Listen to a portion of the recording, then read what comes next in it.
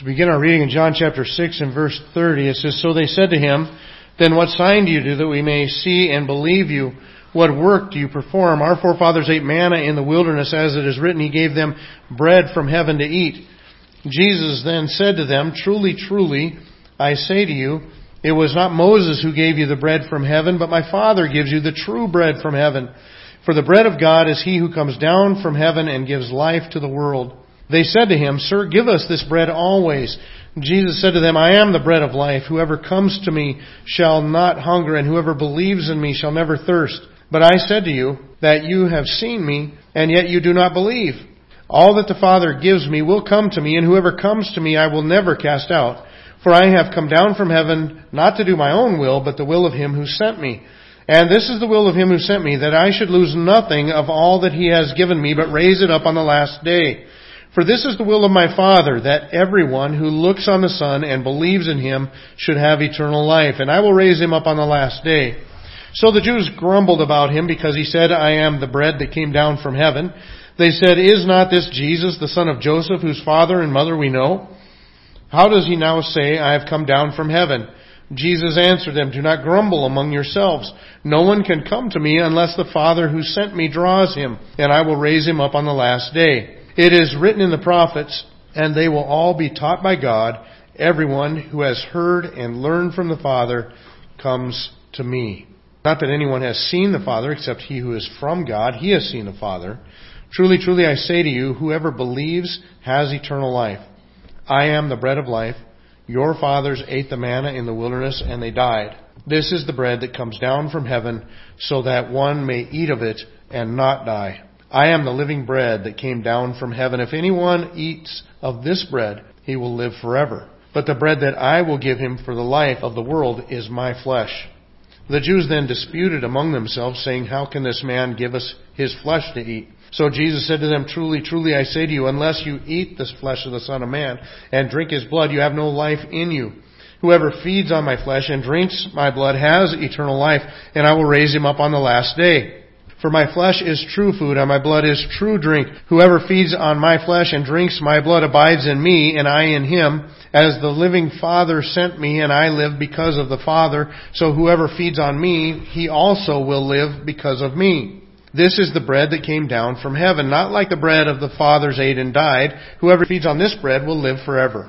Jesus said these things in the synagogue as He taught at Capernaum. When many of His disciples heard it, they said, 'This is a hard saying, and who can listen to it?' But Jesus, knowing in Himself that His disciples were grumbling about this, said to them, 'Do you take offense at this? Then what if you were to see the Son of Man ascending to where He was before? It is the Spirit who gives life. The flesh is no help at all. The words that I have spoken to you are spirit and life, but there are some of you who do not believe.' For Jesus knew from the beginning who those were who did not believe, and who it was who would betray Him. And He said, 'This is why I told you that no one can come to me unless it is granted to him by the Father.' After this, many of His disciples turned back and no longer walked with Him. So Jesus said to the 12, 'Do you want to go away as well?' Simon Peter answered Him, 'Lord, to whom shall we go? You have the words of eternal life, and we have believed and come to know that you are the Holy One of God.' Jesus answered them, 'Did I not choose you, the 12? And yet one of you is a devil.' And He spoke of Judas, the son of Simon Iscariot, for he, one of the 12, was going to betray Him." You know, when you look at our politics, and we're beginning to see more and more of it again now, because as we start to get closer to the next presidential election, you have more and more people start to jump into the race and present themselves as a viable candidate for the presidency of the United States. And everybody's trying to get kind of the ear of the public and get some momentum going behind their campaign. And I know you did not come here to listen to politics, and I don't want to talk to you about them. But here's the deal. That's kind of what's happening. Jesus is presenting signs. He healed the official's son. He healed the guy by the pool. Now He has fed the 5,000. And with those miracles, He's getting the attention of the people. The fact that He would have 10 to 20,000 people to feed lunch to that followed Him out of town, that's a big number. And so He's getting quite a few people that are flocking to Him and wanting to see the miracles and eating the bread. And, well, when you think about it, He is the Messiah, the Redeemer, the Savior of Israel and of the whole world. And it's going to come to a time where he's going to come into Jerusalem riding on a donkey, and he's going to present himself as king to Israel. There's going to be a lot of politics involved in that. And they were as ugly then as they are now. But you know what? It looks like right now he has the momentum now. He has momentum now where if you were like a political advisor, or if you were one of these guys that those politicians seem to put around themselves, managing their campaign and stuff like that, telling them what to do, you know what? Jesus does like exactly the opposite of what they would have told him to do. Because he's amassing quite a crowd that is following him, and it looks like he pretty much drives them away. Now, he's not truly driving them away because they're not really there. And we're going to find that out as we kind of scan through kind of a snapshot of what's been happening here. But if you remember back in John chapter 2, verses 23 through 25, it says, when he was in Jerusalem at the Passover feast, many believed in his name when they saw the signs that he was doing. But Jesus, on his part, did not entrust himself to them because he knew all people and needed no one to bear witness about man, for he himself knew what was in man. At this point, he had turned the water into wine at the wedding. People asked him for a sign of who he was. He said, speaking of his body, tear down this temple, and in 3 days I will raise it up again. The crowd was starting to form around him. People were starting to get excited about what he was doing. But it says that he didn't trust it. He knew that people were fickle. You know, at the end of his ministry, he's going to ride into Jerusalem on that donkey, and people are going to be saying, Hosanna, blessed is he who comes in the name of the Lord. And a couple days later, they're going to be yelling, crucify him. And so Jesus, I think, is well-founded in his skepticism towards their loyalty. And so when the people are starting to get excited about the signs, he's like, yeah, they're just watching the show. They're just liking the show. When we get to John chapter 6 and verse 2, which we looked at last week, it says that a large crowd was following him because they saw the signs that he was doing to the sick. In verse 14, it says, when the people saw the sign that he had done, they said, this is indeed the prophet who is coming into the world. They were saying, this has got to be that coming guy, that one that was supposed to be another prophet like unto Moses. And he is that. And so it looks like momentum is building. They see the healings and they're getting excited about those. And then he feeds them with the bread, and now they're just like locked in. They're just like, this has got to be the guy. But if you follow it a little bit further, in verse 15 it says, perceiving then that they were about to come and take him by force to make him king, Jesus withdrew again to the mountain by himself. And so it looks like you have a crowd, and you have some political momentum, and you have a crowd that's ready to take him and put him on the throne, which he is, the King of Kings and Lord of Lords, and so it's a rightful place for him. And what does Jesus do? He gets out of there. He goes off by himself up into the mountain. And then he goes down and he walks on water to catch up with the disciples in the ship, and gets over to the other side, and they follow him. And then in verses 26 through 29, it says, Jesus answered them, truly, truly, I say to you, you are seeking me, not because you saw signs, but because you ate your fill of the loaves. This seems like another step in a good direction for him at this point, in the sense that they're recognizing something's missing in their life.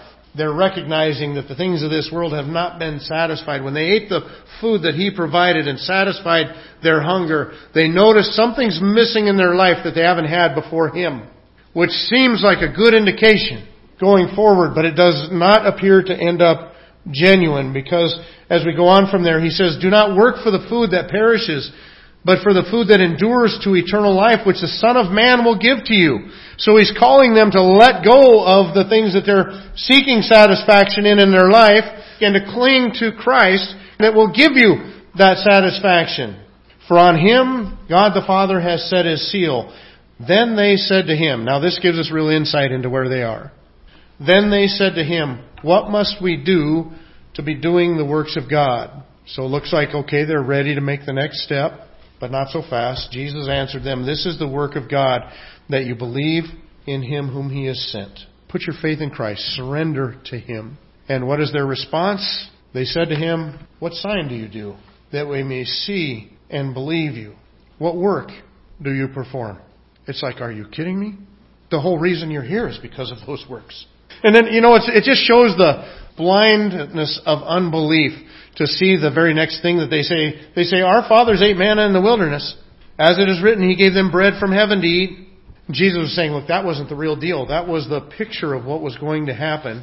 Because he says, but my Father gives you the true bread from heaven.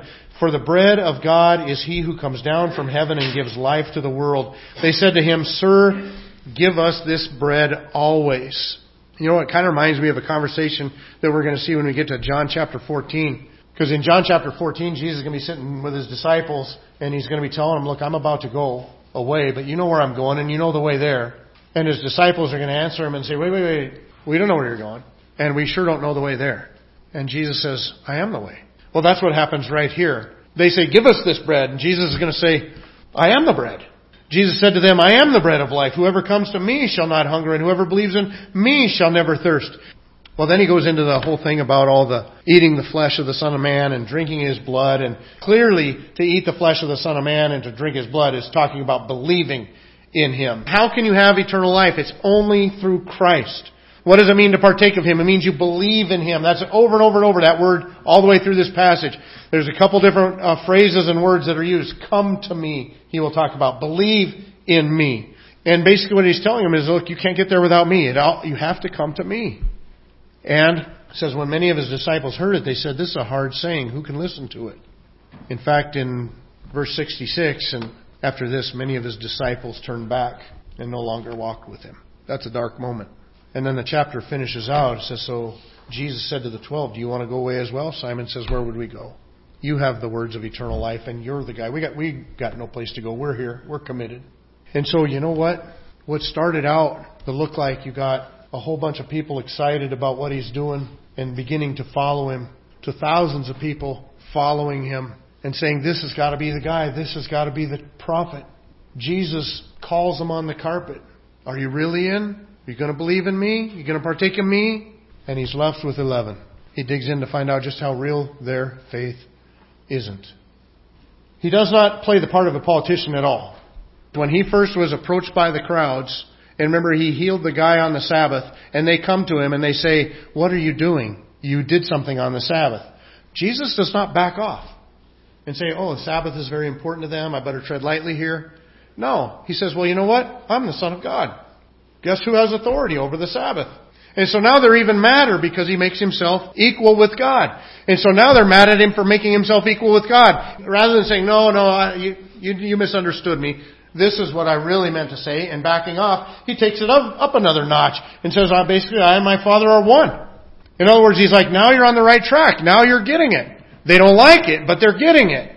But then, as he performs these miracles and people flock to him, and then they want to take him and make him king, now what does he do? More hard sayings. He doubles down again. But the thing that Jesus points out over and over is the sovereignty of the Father.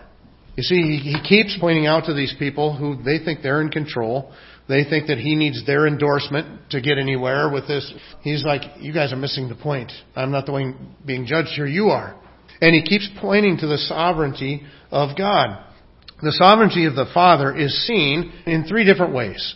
I'm reordering them a little bit. I'm doing it in a logical order, not a chronological order. The first way that the sovereignty of our Father is seen is it's seen in our inability.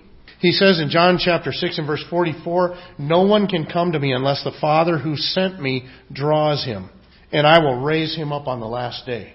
He says, look, to these people that all of them are going to end up leaving except for the 11. They're going to wander away. Their heart is bent in unbelief. And when you look at the Bible and it's describing us, it says in Romans chapter 3, before coming to Christ, that there's nobody that seeks after God. There's nobody that pursues good. Not one. You see, left to ourselves and our own will, we don't have an appetite for God. We're depraved. And that's what Jesus is telling them here. He's saying, look, unless the Father draws him to me, you won't come. John chapter 6, verses 63 through 65, it says, it is the Spirit who gives life. The flesh is no help at all. The words that I have spoken to you are spirit and life, but there are some of you who do not believe.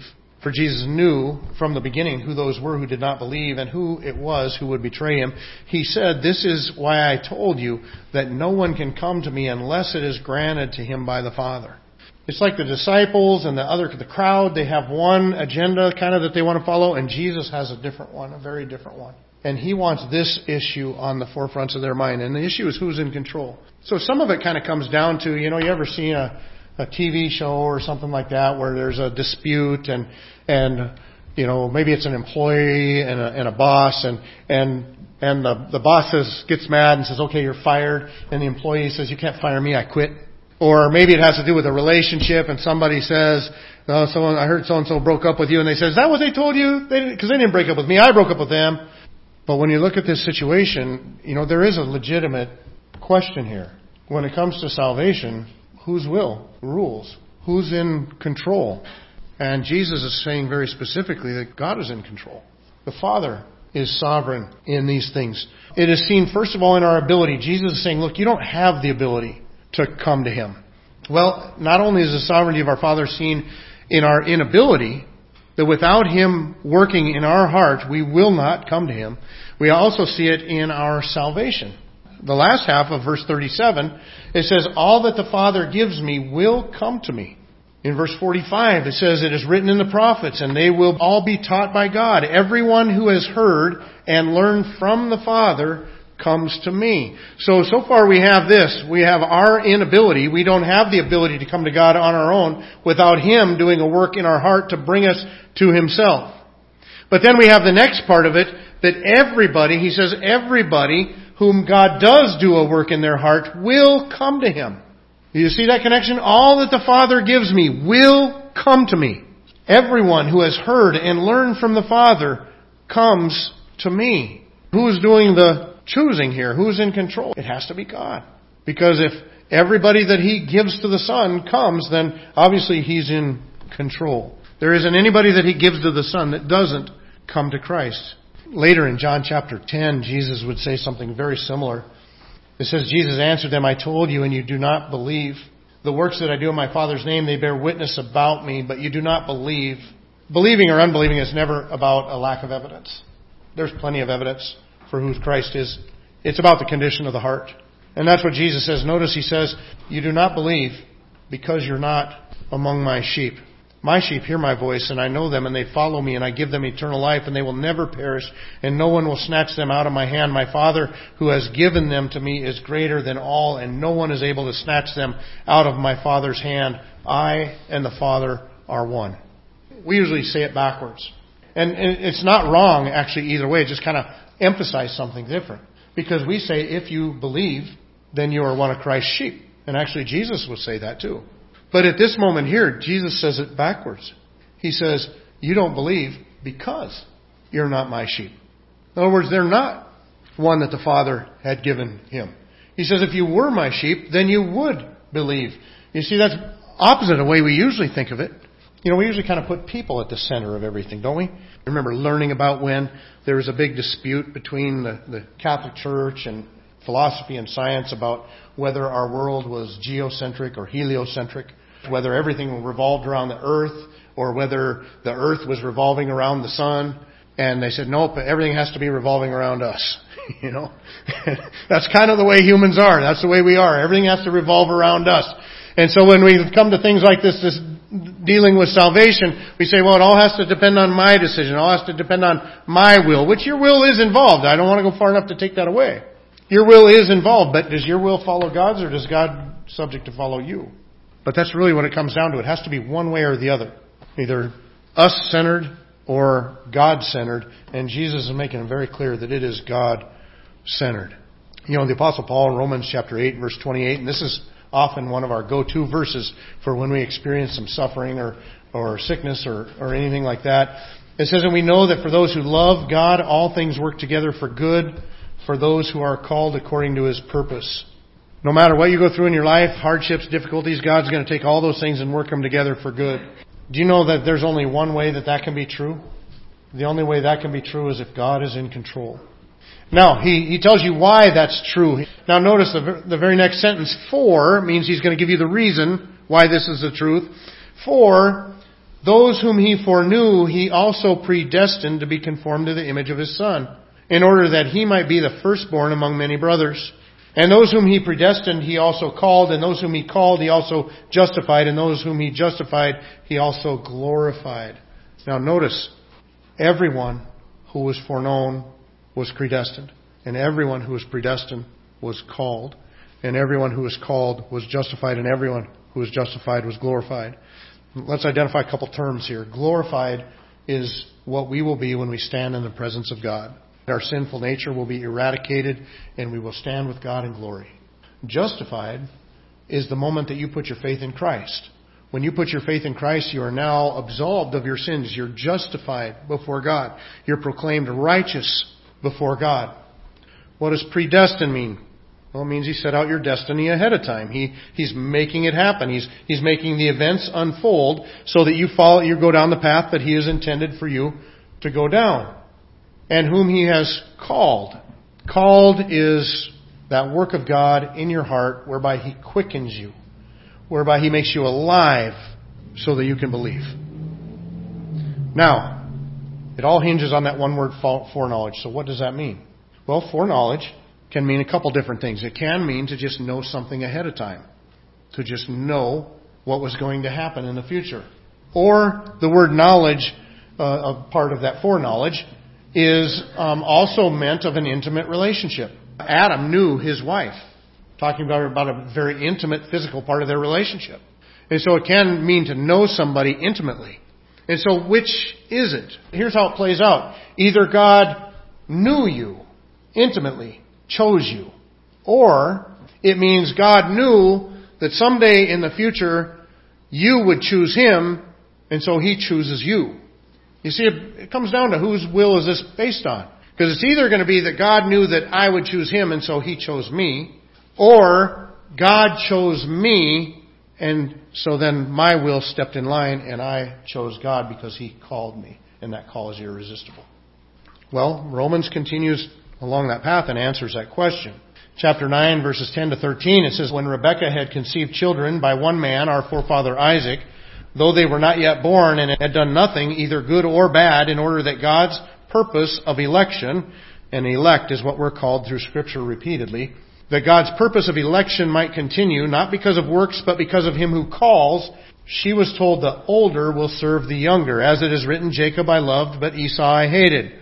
Now, what that's saying is that with the birth of Esau and Jacob, God did everything backwards. Right? The firstborn is supposed to be the one with the birthright, and the firstborn is supposed to be the one that takes over the family when something happens to dad, and that's his privilege. But God said, before they were even born, the younger one is going to be the one in my promise goes through. And He says, I did that for a reason. The reason I did that is that you would know that I'm not basing it on anything good or bad that they would do. This is just my will. This is just my choice. So my purpose in election is what carries the day. Well, people that have a struggle with this, which I was one of them at one time, would argue back, well, yeah, but He's God, and so even though it was before their birth, He would know what they would do, and He would know what they would be like. But if you follow that line of reasoning, you're going exactly against the whole reason that He told you this is why He did this. So you can't go there. Like we said last week, every allegory, every analogy, every parable breaks down at some point. And if you try to make it go, well, yeah, but God knows everything from the beginning, you defeat God's purpose in writing this. God says, look, the reason I did that was to tell you that I'm doing this of my own choice and not theirs. I chose Jacob over Esau. Verse 19. He says, you will say to me, then why does he still find fault, or who can resist his will? In other words, you're going to say, yeah, is that really fair? But they're not going to hell for their inability to choose. They're going to hell for their corruption, for their sinfulness. And so it's completely just. But he says, you know what? You're going to struggle with this. You're going to wrestle with this and say, is it really fair? I've found that that's exactly the problem I have with it. But here's his response. But who are you, O man, to answer back to God? Will what is molded say to its molder, why have you made me like this? Has the potter no right over the clay to make out of the same lump one vessel for honorable use and another for dishonorable use? The Apostle Paul says, look, I know you're going to have a problem with this and you're going to feel like, is this fair? And here's the answer to that. Who are you? How does that sit with you? It's a little discomforting, isn't it? But you know what? Here's the point. It's the same thing that we see in John. That's why I brought Romans into this situation. In John, Jesus says, look, you can't come to my Father unless He calls you. And if He does call you, you're going to come. And nobody can pluck you out of my Father's hand. He's greater than all. All of this is happening by what God is doing. Jesus keeps saying, and I will raise him up at the last day, and I will raise him up at the last day, and I will raise him up at the last day 4 times. It's all the work of God that He's chronicling here. And you know what? When they have a hard time with it and they're going, how can anybody grab a hold of this? And people are starting to walk away. Jesus doesn't compromise. He holds strong. He doubles down. And He says, let me tell you one more time. This is why I told you before. Nobody can come to me unless he's drawn by the Father. It's important that we get a grasp of this to some extent that our mind will allow us. This is happening according to God's will. It's not God being dependent upon our will. It's us conforming to His will. In Romans 9, when the Apostle Paul says, look, this is how it works. It's not God just knew ahead that Jacob would choose him and Esau wouldn't. That's not how it works at all. God chose ahead of time. Jacob is going to be the one. You're going to have a little struggle with this. You're going to feel like, well, is that really fair? And you know what the answer to that is? You're not God. And you know what? That has been a huge step for me in my relationship with God, is realizing that He is God and He's going to be God and He's not asking my permission to be God. And He doesn't even feel compelled to give me the answers to all the questions that I have. Now I'm hoping that someday He loosens up on that a little bit and gives me some more of them. But in the meantime, I think I have a big enough resource to keep me busy on the rest of them that He did answer. But you know, the fact of the matter is, you've got to come to the point where you recognize we're a theocentric universe we're living in. Theos, for God. We're a God-centered world, not a man-centered world. God's not revolving around my whims. In Ephesians chapter 2, verses 1 through 5, it says, you were dead in the trespasses and sins in which you once walked, and followed the course of this world, following the prince of the power of the air, the spirit that's now at work in the sons of disobedience, among whom we all once lived in the passions of our flesh, carrying out the desires of the body and the mind, and were by nature children of wrath, like the rest of mankind. Doesn't sound too hopeful, does it? And it wasn't. What was our condition before God? It says we were dead in our trespasses and sins. A dead person can't do anything to remedy himself. A dead person can't bring life into his own body. But God, being rich in mercy, because of the great love with which He loved us, even when we were dead in our trespasses, made us alive together with Christ. By grace you have been saved. Chapter 1 of the book of Ephesians, it says, even as He chose us in Him before the foundation of the world, that we should be holy and blameless before Him. In love He predestined us for adoption to Himself as sons through Jesus Christ, according to the purpose of His will. In verses 11 and 12 it says, in Him we have obtained an inheritance, having been predestined according to the purpose of Him who works all things according to the counsel of His will, so that we who were the first to hope in Christ might be to the praise of His glory. Very clearly saying that God chose, God predestined, and it is all based on God's will. It is His will that carries the day. God is sovereign.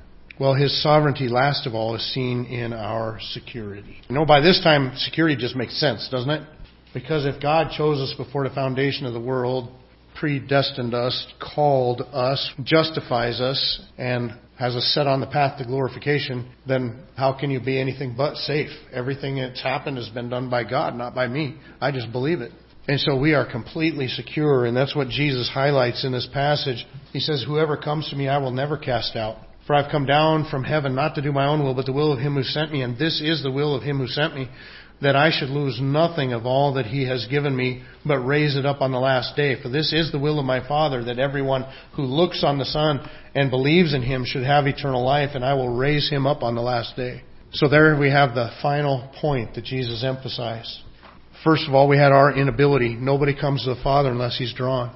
It's seen in our salvation. He says, everybody that the Father gave me will come to me, and they're secure. Jesus was even asked them, are you going to go away now? Are you offended?